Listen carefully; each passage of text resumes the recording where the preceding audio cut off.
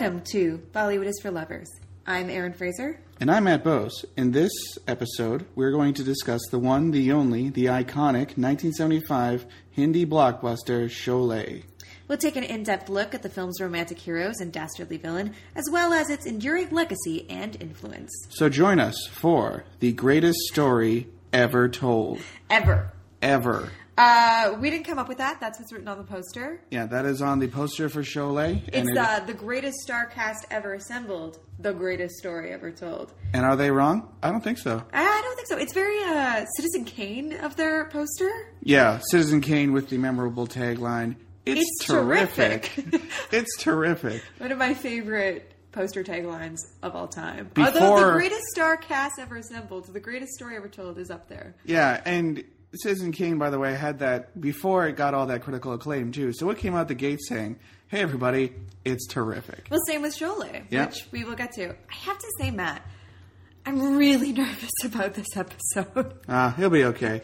I mean, we're talking about something that everyone likes and everyone has an opinion on, so everyone's going to pay attention to it. Hopefully. This is our 17th episode, and I'm really nervous because I can't think of a bigger, more important film to discuss. Yeah. And as we've mentioned on the show many, many times before, and as you can tell from our names, we're not Indian. We didn't grow up with Bollywood cinema, and so this is not the same kind of cultural touchstone that it is for many Indians, both in India and in the diaspora. Yeah, so as this is our first podcast on Audio Boom, our new, host, I guess you'd say, we can introduce ourselves a little bit more than normal.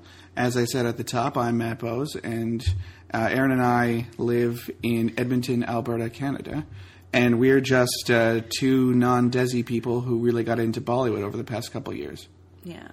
And Sholay was one of the first films that was on our radar to watch. Mm-hmm. Partly because we saw this, 12-part epic the story of film. The story of film, by Mark Cousins. Based on a book. Yeah. And he goes to India for a small portion of it. This thing is long and encompasses, tries to touch on every world cinema that there is. It's 12 hours, I think, right? Yeah. And so he briefly touches on Bollywood, and he mostly talks about Sholay and Amitabh Bachchan. Yeah. And the clips that you see from Sholay are instantly, exciting. Something's going on there. And energetic, and you really want to see, this movie that in India, I'm led to understand, is akin to Gone with the Wind, Titanic, Citizen Kane, Star Wars, all wrapped into one. Yeah, it's the big movie. And we've mentioned it in earlier episodes, but Erin and I both went to university and took film classes. Mm-hmm. Erin majored in film. And it does seem a little odd in retrospect that Sholay is not on the menu at any of our classes, but as we found out during our research, there isn't really a definitive version out there. Yeah. There are many cuts. There are, censors got involved. There's TV cuts. There's, cut for length. And it's tough to pin down what the definitive version of this is. We should say that at school we did study Mother India. Mm-hmm. Which is definitely in, the running for greatest Bollywood film, greatest Indian film of all time. Yeah, and I also watched Pather Panchali there. Yeah, and I also saw Dil Se with Shah Rukh Khan and a Bill Mulroy film. But our professors here in Alberta were focusing more on parallel cinema, I guess you'd say. Although, a Dil Se isn't in Mother India was a Bollywood film, but it's not the same sort of thing as what we would consider nowadays. But Sholay is, by all accounts, the definitive Bollywood movie. Well, yeah, and it had a lasting impact stylistically on Bollywood, which I think is why, because we watch mostly contemporary Bollywood films, and I think that's why we recognize the characterization, the aesthetics, the style of Sholay, because it's had a huge influence on everything that's come after it, versus some of the Bollywood films that we've seen kind of pre-Sholay, while interesting and engaging, and certainly include, things like song and dance. Yeah. There's still, the DNA isn't quite that through line that I think we see from Sholay to something like Gunde. Well, yeah, and we were looking at, doing research for this one. We thought we'd really want to study up. And you found a quote from Anupama Chopra, who said, "There has never been a more defilming film on the Indian screen. Indian film history can be divided into Sholay BC and Sholay AD." From the book Sholay, Making of a Classic. It's very much like that line that the Criterion Collection has on the back of the Breathless release. There was before Breathless and there was after Breathless. Well, Breathless... You can say the same thing about Sholay. Yeah, for, defining a style of film, but for defining, the movie-making industry, you might also point to Jaws, which inaugurated the modern Hollywood blockbuster. Exactly, yeah. And this is on that level of game changer. Yeah. So, why don't we get into the film itself? Sure. Well, Sholay was produced by G.P. Sippy and was directed by Ramesh Sippy and was written by Salim Khan and Javed Akhtar, who are better known as Salim Javed. And the movie stars Dharmendra, who was the biggest star in this at the time, but he would go on to be eclipsed by his co-star a little bit, I'd say. But Dharmendra stars as Viru, whose name literally means heroism, and Amitabh Bachchan as Jay, whose name means victory. And at this point, Amitabh Bachchan was not the superstar that he has become. This is the film that makes him that superstar. He'd only debuted a couple years previously and really had to fight to get this role because he wasn't a big name. He wasn't a box office draw, which to us is kind of inconceivable. But this is the film that made him kind of that icon. Comparison to Harrison Ford in Star Wars, right? Yeah. Well, It's a career-making role. Sanjeev Kumar plays the Thakur, Baldev Singh, wearing a very stylish sheet draped over his body for reasons we're not going to get into. Whereas Hema Malini plays Bastani and Jaya Baduri plays Radha. Those are the two women in the movie. And finally, we have Amjad Khan as Gabbar Singh, who is the definitive Bollywood villain. Yeah, he is the Darth Vader of Bollywood cinema. He is the Hans Gruber, the Darth Vader. He is everything. Yeah. His lines of dialogue are quoted in many, many, many other Bollywood films, and from what I understand, have been incorporated into the popular vernacular. Well, in yeah, India. Like you can make a movie called. There was one that just came out. Gabbar is back. There was Gabbar's back, and then there was another one saying something Gabbar Singh too. Yeah, like he's enough of a name that you can hang a whole movie on his name. Yeah, and that's something we noticed a lot watching this. Is that even stray lines or images had entire movies spiral out of them. There's a amazing dance sequence later on where Bastani has to dance on broken glass. The song is called Jab Tak Hai Jan. No, it's called Ha Jab Tak Hai Jan. I know. We're close. It's very close. Jab Tak Hai Jan. It's Had Jab Tak Hai Jan. But then you go on to get a movie 30 years later called Jab Tak Hai Jan. Yeah. It has to be a direct shout out. Yeah, I don't know. We'd have to ask Yash Chopra, but I mean, the lines of these in this film are so quotable and known to everyone who watches Bollywood movies, apart from us, I guess, but they are now. That you can, one line will reference the entire movie, and think how many things reference Star Wars over the years, that kind of thing. Yeah. Access to this film proved surprisingly difficult. For a movie as iconic as Sholay, we thought it would be pretty easy to get a hold of. Yeah. And unfortunately, we only found a DVD at our local library. They only had one copy, which is constantly being reserved and taken out. And our library, I must say, our library is really good. It'll have 10 copies of a Bollywood movie, for instance. There's a large East Indian community in Edmonton where we live. And so, our access is generally not too bad. But for this movie, it was tough. Yeah, they only have this one copy of the library. We couldn't find it anywhere online.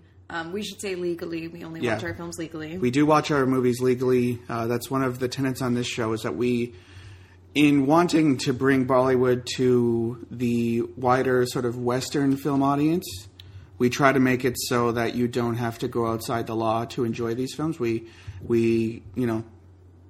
find ways to do it legally, and if it's difficult, we'll tell you how we did it. But we generally either get movies from the library, use Netflix, Eros Now, or Butterflix, which is a streaming website.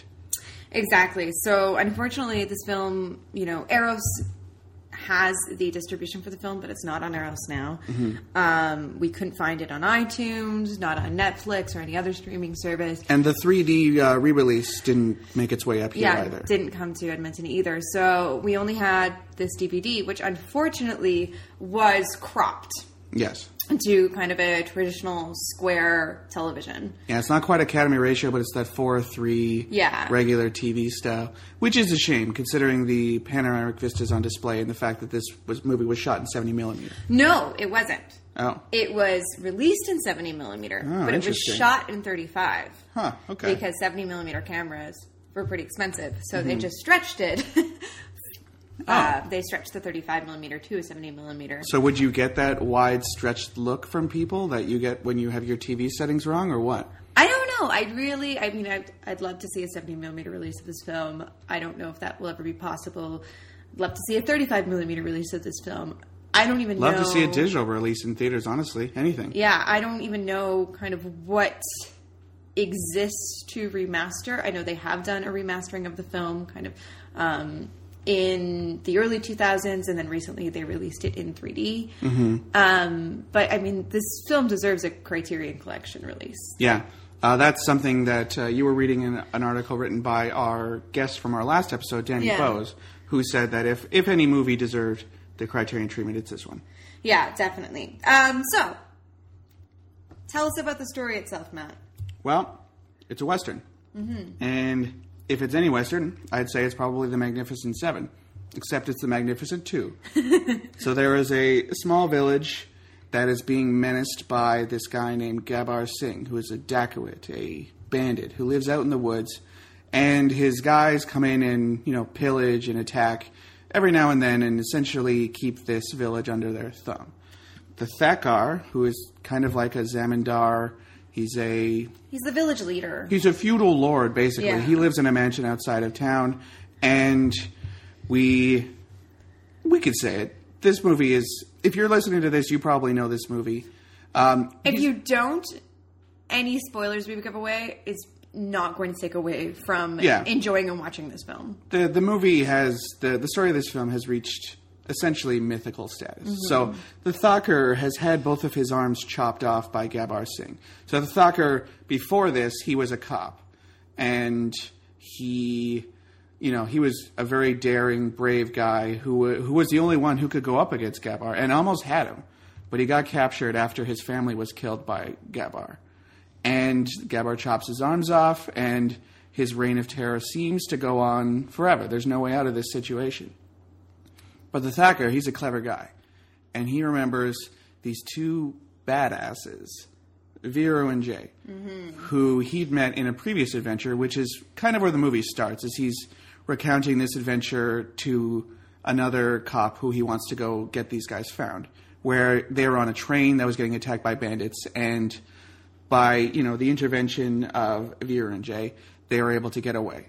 So the cop sends his crony out to find these two, who at this time have been put into a prison camp, led by a very Hitler-y kind of guard. He has a Hitler look to him, but he's played for laughs. The prison guard is, he's a buffoon. He's easily tricked.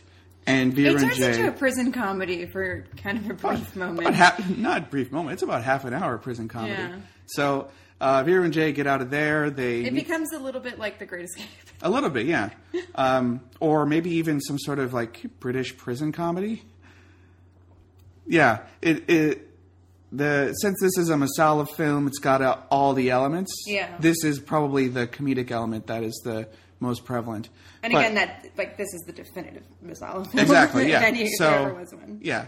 It's tough when, wrapping your head around a classic movie that something that seems like a trope, it invented the trope. So they're able to get out of jail, and they meet up with the Thakkar, who explains, I'll give you a lot of money if you get Gabbar. And importantly, you need to bring him in alive. Yeah, he wants him alive. Because he has his revenge on his mind. And the Sholay of the title means flames or embers, and it's this burning revenge that the Thakkar has for Gabbar Singh.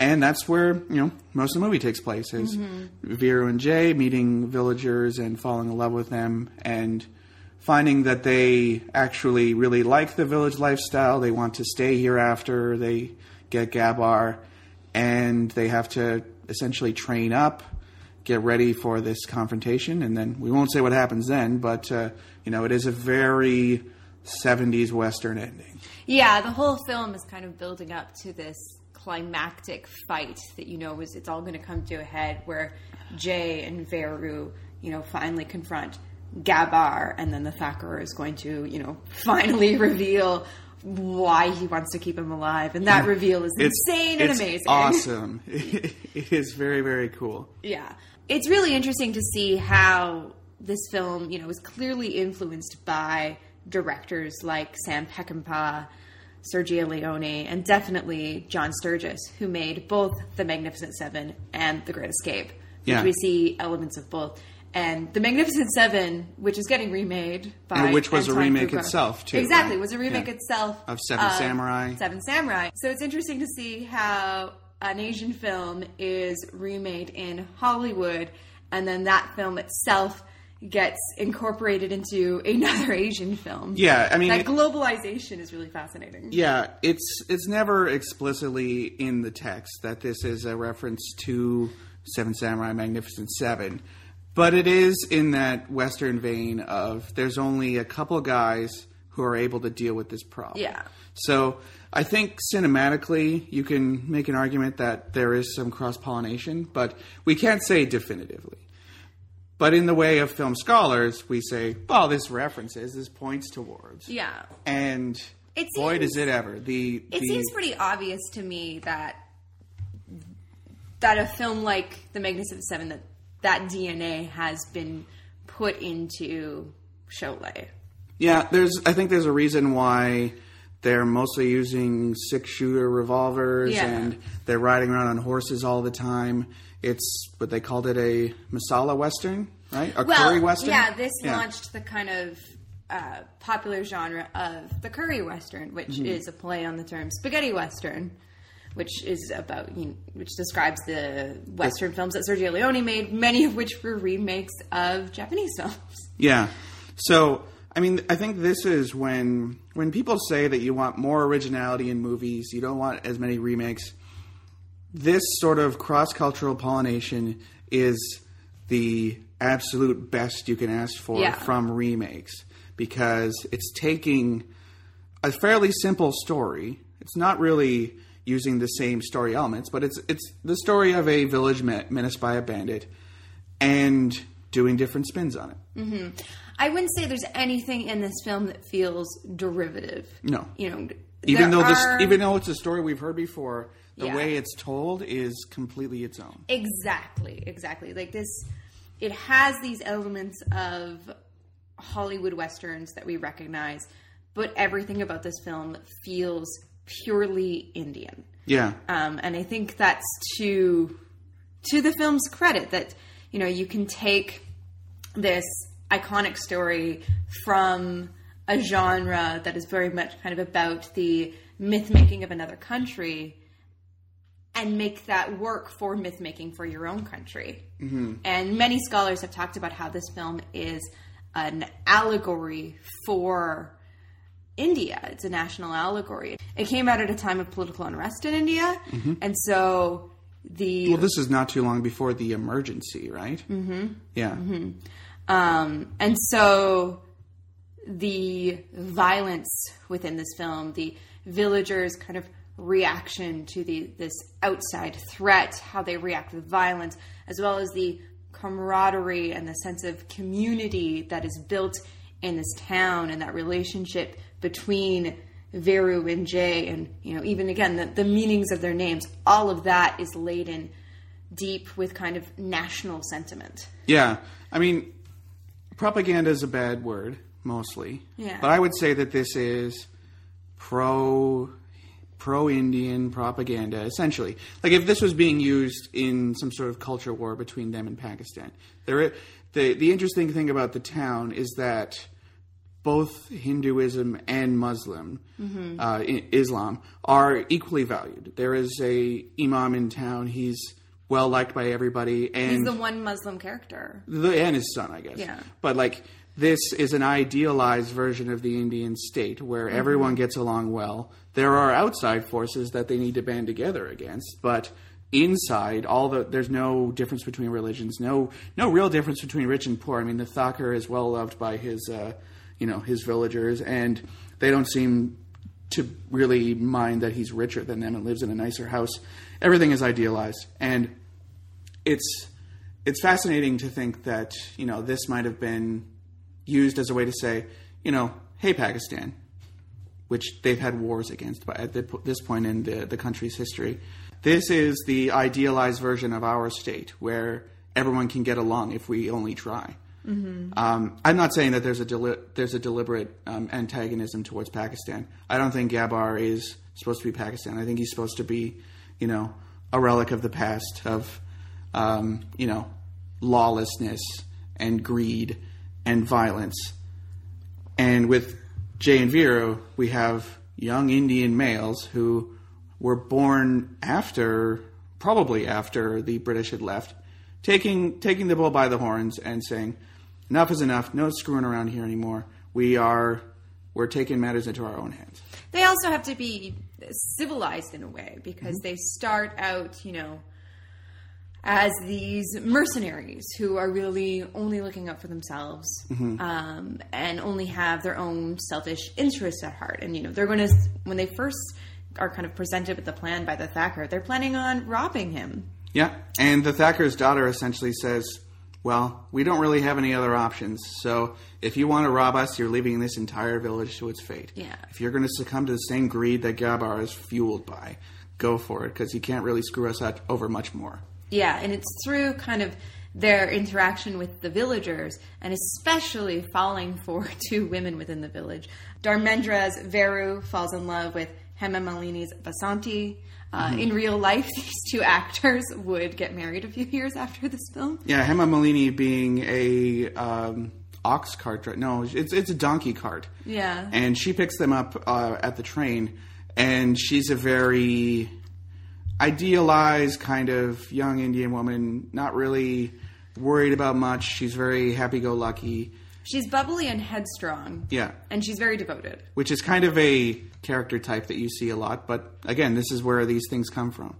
And Amitabh Bachchan's Jay falls in love with the more kind of demure and traditional... and rich. Radha, played by Jaya Battery. She has a bit of a noblesse oblige thing because, her family is rich, but due to an error that she feels is kind of on her part, like... she was not present when her family was massacred, and she's subsumed with grief. And we'll talk about that massacre, I think, after the break. Yeah, she's walking around in a white sari all the time, just grieving forever. And Jay is... they really don't have a lot of scenes together, honestly. It's an unrequited romance. And again, in real life... they also got married. Yeah, they were requited in real life, so that's good. So happy story for all the couples both in the film and well, if it's not a happy story in the film, they got a happy story outside of the film. Yeah. All of this kind of national allegory, I don't think is entirely intentional. I think it's just one of those things that happens within the zeitgeist, and this film, being kind of this product of pure popular entertainment, had its finger on the pulse at the time. Well, these great works of art, they may not start out with, political intentions behind them. Sometimes they do. But they kind of gather them as they go. Yeah. Because they get watched so much, and there's something in them that does resonate with the populace. And this one, is the most popular and successful Bollywood film of all time. So obviously people are going to have different spins on it. And when it initially came out, it was received with bad reviews and low attendance at the theaters. And it wasn't until kind of word of mouth developed a couple weeks later that it became this sensation. If I remember right from Bollywood: A History, it had a jubilee at the box office, which means it ran for 25 weeks straight, which... I mean, how many modern movies could pull that off, honestly. Adjusted for inflation, it is probably the highest grossing Indian film of all time. Because they weren't really keeping good box office records, we don't know for sure. Yeah. But based on how many people have seen it, yes, you have to kind of think it did well. Yes. Well, I think it's time to take a break, and we're going to listen to a song, and then when we come back, we'll talk more about the action and the violence in the film and kind of how we felt watching it for the very first time. But first, which the song. Yeah, which song are we listening to?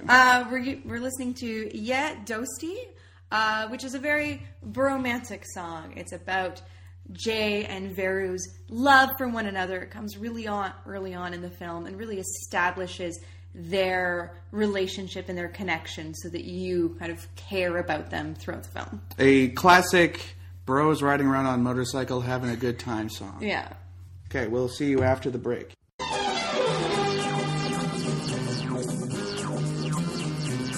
ये दोस्ती हम नहीं तोड़ेंगे तोड़ेंगे हम मगर तेरा साथ ना छोड़ेंगे ये दोस्ती हम नहीं तोड़ेंगे.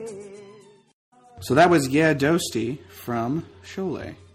The soundtrack to this film was so popular that they released an album of dialogues just to satisfy the public's need for more Sholay. Yeah, I guess it's almost like, this is a stupid example, but The Big Lebowski, where almost every single line is quotable and people can remember it. This is that, but magnified times 1,000. Yeah. So we've talked a lot about the importance of this film, its cultural significance, how it was received when it came out. We've given a brief overview of the cast and the plot, but how did you feel, Matt, watching this film for the very first time? We've been anticipating watching this for a couple of years, finally got our hands on it, finally sat down to watch it, and I think it's apt to say that we had pretty high expectations. Yeah, I mean, imagine watching Star Wars for the first time, right? Yeah. Well, you did at some point. You might not have watched it when it came out in theaters, but every great work of art is approached by the reader, the viewer, at some time. So watching Star Wars for the first time, like I was a kid and I didn't really know what it was. But kids would have watched this at this, like, kids would have watched Sholay growing up the same way. Yeah. What I'm saying is I'm talking about your experience. Though. Yeah, I know. What I'm trying to build up to is that it can be a little bit disorienting when you've been told something is a great work of art. And then you go in thinking, man, this thing has to be amazing, right? Mm-hmm. I remember when I was living with my roommates, when I had 4 girl roommates. And for some reason, probably because I'm a weirdo, I thought, well, I rented Once Upon a Time in America, Sergio Leone, wonderful film. I'm going to watch it. I'm going to see if my roommates want to watch it. And somehow, I used to be much more convincing in my youth, I think. I was able to convince my 4 roommates to sit down and watch Once Upon a Time in America with me. And, it's a long movie. Well, I'm getting to that, yeah. They didn't realize how long it was going to be. And we got to the end of the first DVD, because it is 3.5 hours long or something, and they're like, oh, wow, that's a really weird ending. I'm like, oh, yeah, there's a whole other DVD here. You guys still want to watch? And they did, to their credit. But, I mean, it's tough to introduce people to something, and they all liked it. It's hard to break through that, not really wanting to interact with something that big. It's too big to really grasp, right? Because, we're coming at this without even knowing the language, much less living in India, much less having a history of the film. So, grappling with this film, I tried to watch it on its own merits, and guess what? It's badass. Yeah. The fights are awesome. The cinematography is beautiful. The story is simple yet awesome. The acting is fantastic. Gabbar Singh is a great villain. Based on my knowledge of Bollywood horror movies, for instance, where I haven't seen a single scary one, and I've tried a few times, I was wondering if, maybe this guy's going to be pretty good. But Gabbar's awesome. Yeah. He has a Heath Ledger in The Dark Knight feel where you really can't get a beat on this guy. You don't know what he's going to do from moment to moment. And you just have kind of a sense of dread every time he's on screen because he's going to flip out and kill somebody and do something generally awful. So the camaraderie between the two men is awesome. The Thakur, for what is kind of a limited role, especially given what he's able to do, he does stand there very stoically a lot of the time and watches bad things happen, but he plays it to a T. Well, and when he finally gets the chance to exact his revenge on Gabbar Singh, it's amazing. And I think there's moments in this film... Murder shoes. Yeah. I think there's moments in this film where it could kind of fall into camp. Mm-hmm. And I think it resists that. Mm-hmm.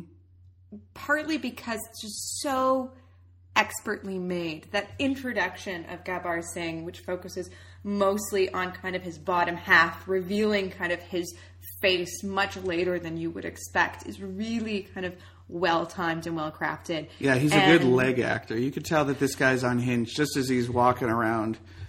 So we've read that the portrayal of Gabbar is supposed to be like the first depiction of pure evil in Indian cinema, and I can kind of get it. Yeah. Then there's also the scene where you see Thakur's family killed, which is extremely violent without showing a lot of violence. There's no blood. There's not a lot of blood, no, but these people are, there's a build up to it where you see his family just kind of going about their lives and the way that they interact and kind of the peacefulness that they have. Peacefulness punctuated by gunshots as the one guy is playing with his shotgun because he's thinking going hunting later. Exactly. And then those gunshots come for them. And the way that the film kind of freeze frames on each person as they are killed has this impact. It hits you with this violence without really showing a lot of blood or gore or detail. It's just kind of the casualness and the horror of being shot down in this way. And again, I get these very like Peckinpah vibes of just Peckinpah or New Wave or John it's Foreman. Very New Wave. I didn't see that coming. I didn't think there was that level of style or kind of obscuring what could easily be done for sort of the gut punch. Mm-hmm. Like it might come from the fact that a child is shot, and that's pretty taboo in Hollywood feature films, much less Bollywood seeing blood on a child. So I wonder if maybe that was the impetus behind it. But it does have instant iconography status coming right out of that. And this happens a few more times too. Earlier on, there's some more freeze frame cuts of mostly Gabbar's men getting shot. Yeah, it gives the film a really modern feel. Even watching it now, knowing that it's a film from 1975, it still feels fresh and modern and lively.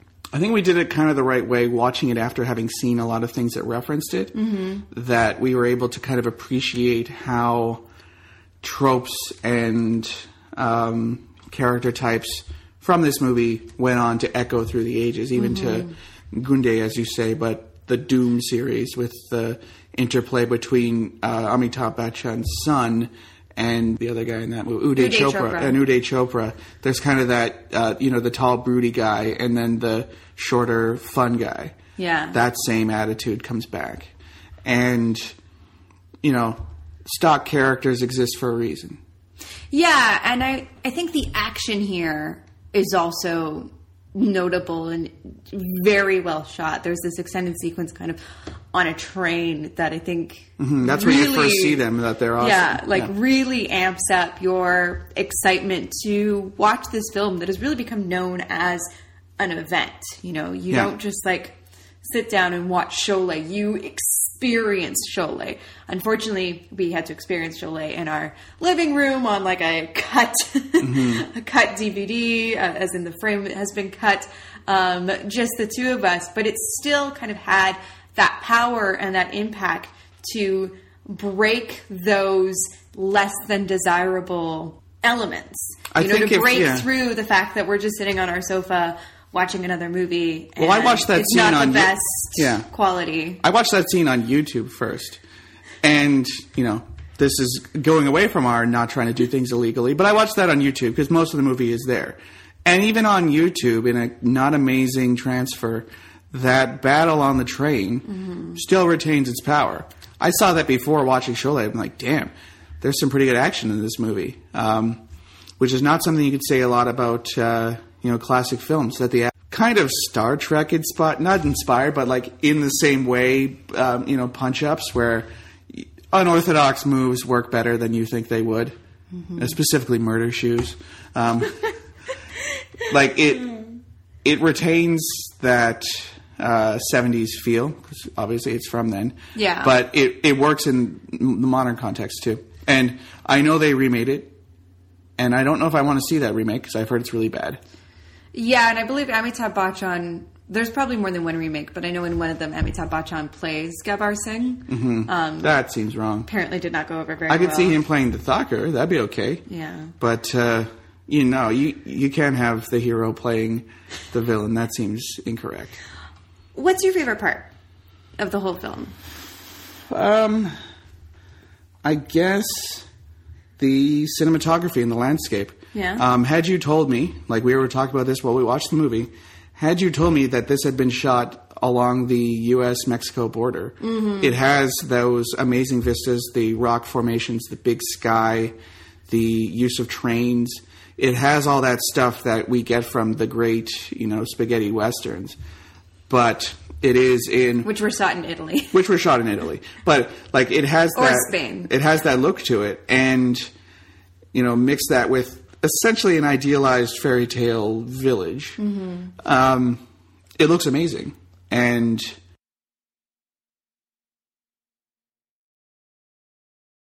of some of the Bollywood movies we've seen, I think this has the best...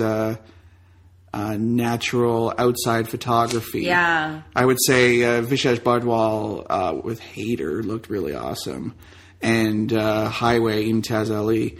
I think it's good that you don't know exactly where this village is. It's just, the platonic village. Well, it's mythic in that sense. And it's not tied to a certain location, though. Yeah. It took them 2 years to shoot this film, like over 2 years. They were getting every scene perfect. A scene of Jaya Baduri lighting lamps. They redid 20 times just to get the lighting perfect. But they nail the for lack of a better term, choreography of her lighting the lamps, Jay watching her light the lamps. That scene is repeated a few times with more thematic relevance each time as the two characters know each other. We know more about them. They get that, dead to rights perfect every single time. So, it showed up. It worked. Yeah, and that train sequence that we discussed took 7 weeks to film. I could believe it. There's a lot of awesome stunts. Time periods seem highly unlikely, not just in kind of modern Bollywood filmmaking, but in Hollywood filmmaking as well. It takes a lot of money to stretch out a film production this long. Yeah. And with Bollywood, they might have been working on other projects at the time. They were definitely working on... Dharmendra might have gone on to do another movie for a couple weeks. Oh, they all released... most of them, Dharmendra and Hema Malini, and I think Bachchan and Baduri, but definitely the other two, released like many other movies in the same year because, it's Bollywood and they're working on several films at a time. My favorite scene is the song Ha Jab Tak Hai Jaan, where Basanti has to literally dance to save Viru's life. On broken glass, no. Oh, yeah. She keeps, so she's been kidnapped. They've both been kidnapped, and Viru came to come and save her, but Gabbar essentially gets the drop on him, ties him up, and then she makes the decision, well, I'm going to dance to keep him alive, because hopefully Jay can get here on time. Well, he forces her to dance. Yeah. It's either that or watch the love of her life get executed. Exactly. And boy, does she dance. It's kind of this amazing sequence where she is, on fire. Like, not literally, but She might as well be, because she keeps looking up at the sun and getting dizzy and falling down. And she keeps going for it and going for it and going for it. And, she gets tired out and they throw glass down and she dances on top of them. After looking incredulously like, oh, I guess I got to do this. And it's this incredible moment, but it's also this very kind of, it deconstructs in a way that classic item number, and it's a very kind of powerful sequence where it calls out the kind of toxic masculinity that you find in an item number, where literally here the evil characters are forcing the woman to dance to the point of exhaustion, to the point of her feet bleeding. And I think it's a really powerful, dare I say, feminist sequence in a film that I wouldn't point out any other kind of feminist elements about. I don't think so. I think the female characters are fairly well realized. Yeah, but this itself Yeah. feels like a statement, and it feels feminist, like calling out that, like in the Ur text, there's that tradition of kind of leering at young women in these films and turning them into objects. And here we're shown the evilness in that. We're shown the toxicity in that. We're shown the male gaze. Yeah. We're shown how men extort women. Yeah. And this movie does play with the dance sequences in a cool way. Yeah, all the song sequences are, like, important to the plot. They're, dare I say it, diegetic. Somewhat, yeah. Like, there's the fun, holy song, which gets interrupted by Gabar showing up. Yeah. There's the one we heard earlier, Ye Dosti, which, establishes that these two guys are friends, but also kind of has some comedic elements to it, too. Yeah. And they then, feel essential. It doesn't feel like they've put a music video in the middle of a movie, which I'm all for that. Yeah, but love it when they put a music video in the middle of a movie, but here they feel very essential. There's a dance sequence at Gabar's camp where Jay and Viru are going in to blow some stuff up during it, but it kind of reminded me of the gypsy dance in From Russia with Love and the fight there. But it is like that, isn't it? I had the same thought. It's weird that in a 2.5 hour movie there aren't a lot of padded elements. Yeah. Really? I mean, apart from the jail scene, which you liked a lot better than me, but like even the musical numbers are there for a purpose apart from it's fun to do this or look how cool this is. Yeah. Yeah, I will say the film is long. The director's cut, which from what I understand has been released on DVD, so if you can get your hands on it, I assume it's worth tracking down. And it has a different ending than the theatrical cut. That's too bad. The theatrical cut had a wonderful ending. I wouldn't want to see a different ending. Oh, well, I don't know. I don't know. But from what I understand, the censor board of India made them change the ending so that it was less violent. Nope. That's incorrect, Indian censor board. You done goofed again. But the director's cut runs at over 200 minutes. And we didn't see that cut, unfortunately, but we did see one Ours that was 3 hours and 20 minutes or something? Yeah, 3 hours and 20. Yeah, you said 2.5 earlier, and I was like, no, it was still 3 hours. Yeah. It's 3 hours and 20 minutes. And for the most part, it doesn't feel padded out. I think kind of post-interval, there's a bit of stuff that feels like it's dragging a bit. They are very lackadaisical when it comes to their preparations to fight Gabar. Yeah. But overall, everything in this film feels important and feels like it's there for a reason. And again, because of our film watching history, we've kind of come at this looking for and noticing the ways in which it's emulating genres we're familiar with, specifically the Western. But this does feel typically and inherently Indian. And it should, because it influenced so many other films that came afterwards. Well, yeah, but I think it's really interesting to see, what we were talking about earlier, that kind of cross-cultural cinematic pollination. Yeah. And, I mean, we see that happening now with, kind of Hollywood remakes happening everywhere else and Hollywood remaking other cultures' films and it's not inherently a bad thing. People. It's not inherently casting white people. I'm not going on record defending that, but remakes are generally not a bad thing. Yeah. I mean, I would prefer it if everyone wanted to watch the original versions and was able to stomach watching a movie with subtitles, but a lot of people aren't. And you can get a lot of interesting movies out of taking something that's so tied to a certain place and then putting a spin on it. Mm-hmm. And I think it's important to call out that a lot of our great pieces of cinema have this kind of DNA, have kind of fit themselves within this larger continuum of cinema around the world. Mm-hmm. That a lot of, these great Hollywood Westerns are remakes of Japanese films. And now we see an Indian film that's clearly borrowing from those great Hollywood Westerns. Yeah. We're preaching to the choir here. I think everyone knows that it's a good movie. But we just weren't prepared for how good it was, I think. Well, what would you say to someone who maybe hasn't seen the film or is going to see the film for the first time? Well, it's long, so make sure you could take a bathroom break at some point. But just get on its wavelength. I found that, again, when I was living with other roommates, sometimes introducing them to something older was difficult. Sometimes black and white, even though it seems crazy to us, but that could be a handicap for some people. And what people don't get about great works of art, in a lot of cases, I think, is that they do touch on all elements of the human experience. Mm-hmm. The TV show Mad Men, for instance. When it was on, it was oftentimes like the funniest show on TV, in addition to being a great distillation of the times, in addition to being commenting on nowadays, etc.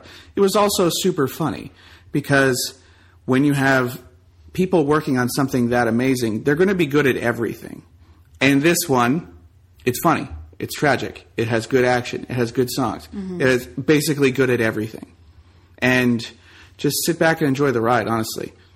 You don't really need to know anything about Indian cinema going into this, I don't think. It doesn't have some of the weirder tropes that pop up, some of the things that might seem tough to swallow at first glance. Mm-hmm. If you like Westerns, essentially, watch this movie. Mm-hmm. It is the greatest story ever told. Yeah. One of the rare occasions where a tagline does actually live up to the film. But I would agree. It's a fantastic movie, and I can see why an entire film industry is based on it. And we only hope that a better version that you can watch kind of on your own will come out, because it's a huge shame that this film is this difficult to get a hold of. Yeah, this is like a, Passion of Jeanne d'Arc level. As a cinema watching species, we should figure out a way to lock this one down. Yeah. It should have a, nice Blu-ray transfer done by the Criterion or Masters of Cinema, more likely, because it's more likely that there's a good version of it somewhere in England than in the States. But it really should get fixed somehow. Get someone to, find the agreed upon master version, like Blade Runner almost. Yeah. Yeah, unfortunately, we don't know. Like, something existed for them to obviously make the 3D version of it. Yeah. But we don't know, what's out there. And I know reading about when Criterion released the Apu trilogy, the lengths that they had to go to on the 35s that they did have access to kind of restore those was intense. Yeah, but think about how many copies of this they would sell, though. It would literally be printing money. Yeah, I think so. Well, that's our plea to the Criterion Collection and other boutique Blu-ray and DVD labels. If you want to make a shit ton of money, remake one of the... Well, not remake, but make available one of the great works of cinema. Exactly. So we want to give a little bit of a guide to works that we looked at when researching this episode, because for a film on this magnitude and so important in Indian cinema, we wanted to do a bit more research than we generally do. So my first book that I looked at for this one was Bollywood: A History by Mihir Bose. It's a flawed book. There are numerous editing errors throughout, and you could tell that the author favors certain actors over others, but his look at Sholay is very, very good. We also really enjoyed the article that Siddhant Adalaka wrote for Birth Movies Death, called 40 Years of Sholay, which spoke about the impact of the movie on the greater Bollywood scene, as well as the difficulty in getting a version now. Really, really good stuff. We'll put a link in the doobly-doo, as John Green would say. But we also looked at our last guest's, Danny Bose, his article on ebert.com about Sholay. Very, very good stuff all around. So I would recommend checking those out if you want to get a greater sense of the film and its influence. And that brings us to the end of our episode on Sholay and our first episode on Audio Boom. Yeah, we hope we didn't make too many factual errors. We hope we didn't say too many people's names incorrectly. As non-Hindi speakers, this does have a tendency to happen. And when we're talking about such an important film, we try not to screw things up, but it kind of does happen. Yeah, it's going to happen. But yeah, feel free to comment on this article or leave a review on our iTunes page if you'd like to let us know what you thought of our take on the greatest film ever made. We will be back in 2 weeks with a new episode. We'll be doing an episode on Bollywood films that have played at cons, because cons is coming up, and it's a time to celebrate kind of art house artistic achievements in cinema. So we're going to be looking at 3 films that played in Certain Regards, that section of the festival. So we'll be looking at Masan, Titli, and Miss Lovely. So you can look for that in 2 weeks. And in the meantime, Matt, how can people keep up with the show? Well, you can follow us on Twitter. We're at BollywoodPod. And you can follow us individually on Twitter if you want to, talk to either of us. I'm at Matt_BOWES. I'm at Erin E. Fraser, ERNEFRASER. We also have a Tumblr. You can check it out at bollywoodisforlovers.tumblr.com. We'll post in-depth show notes for this episode there, and lots of links. You can look at those articles we referenced.